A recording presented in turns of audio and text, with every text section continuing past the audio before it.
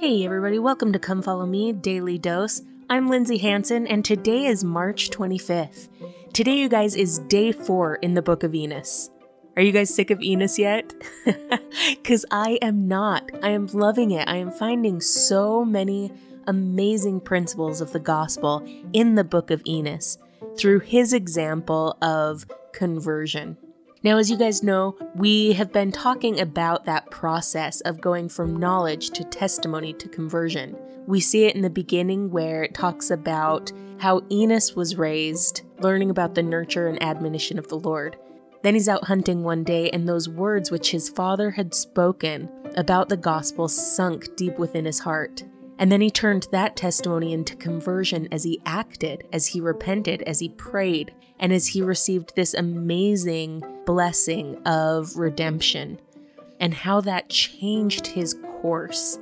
Because all of a sudden it wasn't just something that he heard about, but it was the way he lived. It was what he did. Now, something that I love here is how Enos's conversion led him to a concern for the welfare of his brethren. President Hunter, in the book Teachings of the Presidents of the Church, said this: "Anytime we experience the blessings of the atonement in our lives, we cannot help but have a concern for the welfare of others. A great indicator of one's personal conversion is the desire to share the gospel with others."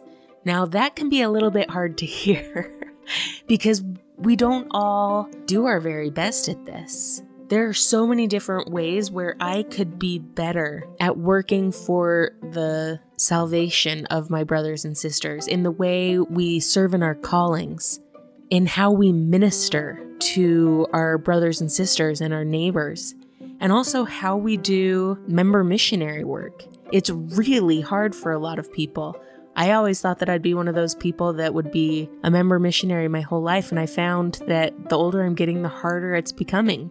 One of the greatest member missionaries I've ever met in my entire life, his name was Roger Wright, and when I got home from my mission, he called me Sister Peru, and when I got home from my mission, he put his arm around me and said, "Sister Peru, do you know the golden question of member missionary work?" Now, I had been home from my mission for less than a month, so I'm sitting there thinking, oh yeah, have you read the Book of Mormon? What do you know about the Church of Jesus Christ of Latter-day Saints, and would you like to know more? I'm thinking of all those questions that I would ask as a missionary, right? So I run those by him, and he's smiling, and he's like, "No, that's not it. No, that's not it." And then he just looked at me so lovingly, and he said, "Sister Peru, the golden question of member missionary work is, what do you like on your hamburger?" And it took me a second to realize what he meant. Because member missionary work begins by loving people, by embracing our neighbors, embracing our friends, embracing those that are different from us, and just loving them, having those barbecues together, enjoying time together. President Wright taught me that that was the golden question of member missionary work, and that as you love people sincerely and develop genuine friendships with people, that missionary work would naturally follow. That was a profound lesson in my life, and a lesson that I'll never forget. So here we have Enos, and he's experienced this conversion. Just like I had on my mission, I was totally converted, super excited, wanted to, bless the entire world. Enos is having those feelings. He is converted, and he wants to save everyone now. In verse 9 and 10, he says this: "And now it came to pass, when I had heard these words, I began to feel a desire for the welfare of my brethren, the Nephites. Wherefore I did pour my whole soul unto God for them. And while I was thus struggling in the Spirit, behold, the voice of the Lord came unto my mind again, saying, I will visit thy brethren according to their diligence in keeping my commandments." Now, two things that really stand out to me there. Verse 9 says that he was pouring his whole soul out, and verse 10 calls it struggling in the Spirit. So again, we get that visual of prayer is a form of work. This was not a casual prayer. This was not trite. There were no vain repetitions. He was pouring his whole soul out. He was struggling in the Spirit, and he was working in that prayer. And then in verse 10, it says that the Lord promised Enos that he would bless the Nephites, but only according to their obedience to the commandments.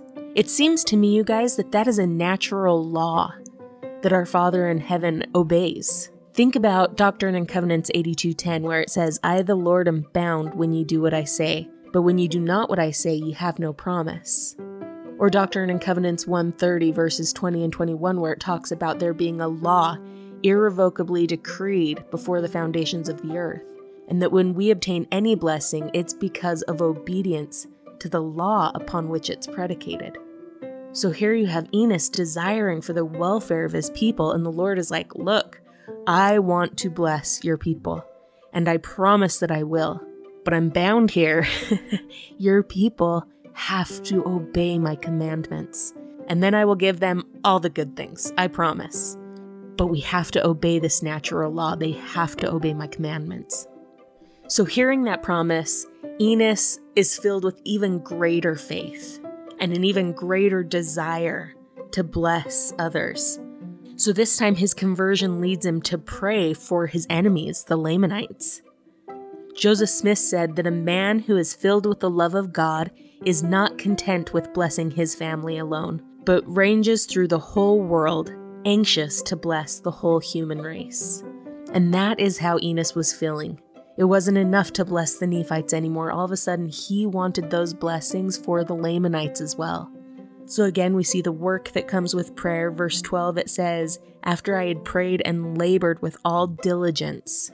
So he's praying and laboring with all diligence, praying for the Lamanites. But something else that he prayed for and asked for there was that the Lord would preserve the Book of Mormon. That if the Nephites should fall into unbelief and become wicked, that the Lamanites could preserve the record. Because Enos understood the power of the Book of Mormon and the importance of the words written there. My friends, I testify to you that conversion is a step-by-step process. That we can have all the knowledge in the world of the scriptures. And that's great, but it's not enough. You and I have to let those words, the words of the scriptures, the words of the living prophets and apostles, sink deep within our hearts and allow the buds of testimony to grow and to build. And as awesome and great as that is, it still isn't enough. Once we have the seed of testimony planted firmly in our hearts, it is up to you and I to put our faith into action, to live the gospel, to do the things which God would have us do. I testify to you that as we act, as we live the gospel, as we do the things that Heavenly Father would have us do, as we obey His commandments, not only do we open the gates to allow Him to bless us, we fix our conversion in our minds and in our hearts. And as we do that and continue to do that, we become steady and immovable in our faith and convictions. That is where we need to be. That is where our Father in heaven desires us to be. And I testify to you that as we put our faith into action and live the gospel, that is what we can obtain. Thank you so much for listening today, you guys. If you're liking this podcast, make sure to subscribe, to like, to comment, and to share. This has been Come Follow Me, Daily Dose, and I'm Lindsay Hansen.